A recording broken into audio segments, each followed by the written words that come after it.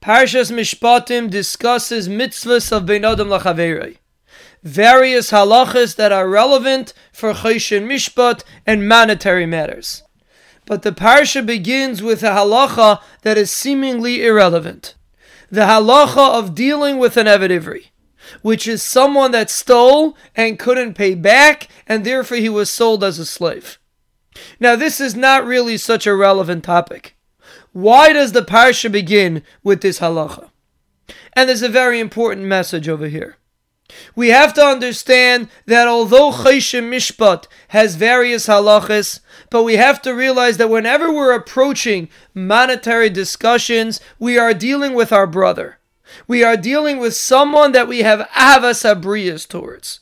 And that should be our attitude whenever we approach monetary discussions with another Yid.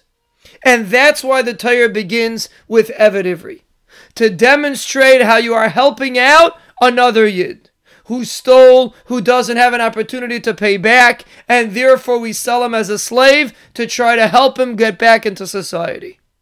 That's the message of Choshen Mishpat. You don't deal with another Yid like you deal with a random individual. Remember, it might be Choshen Mishpat, but he is your brother. Have a great Shabbos.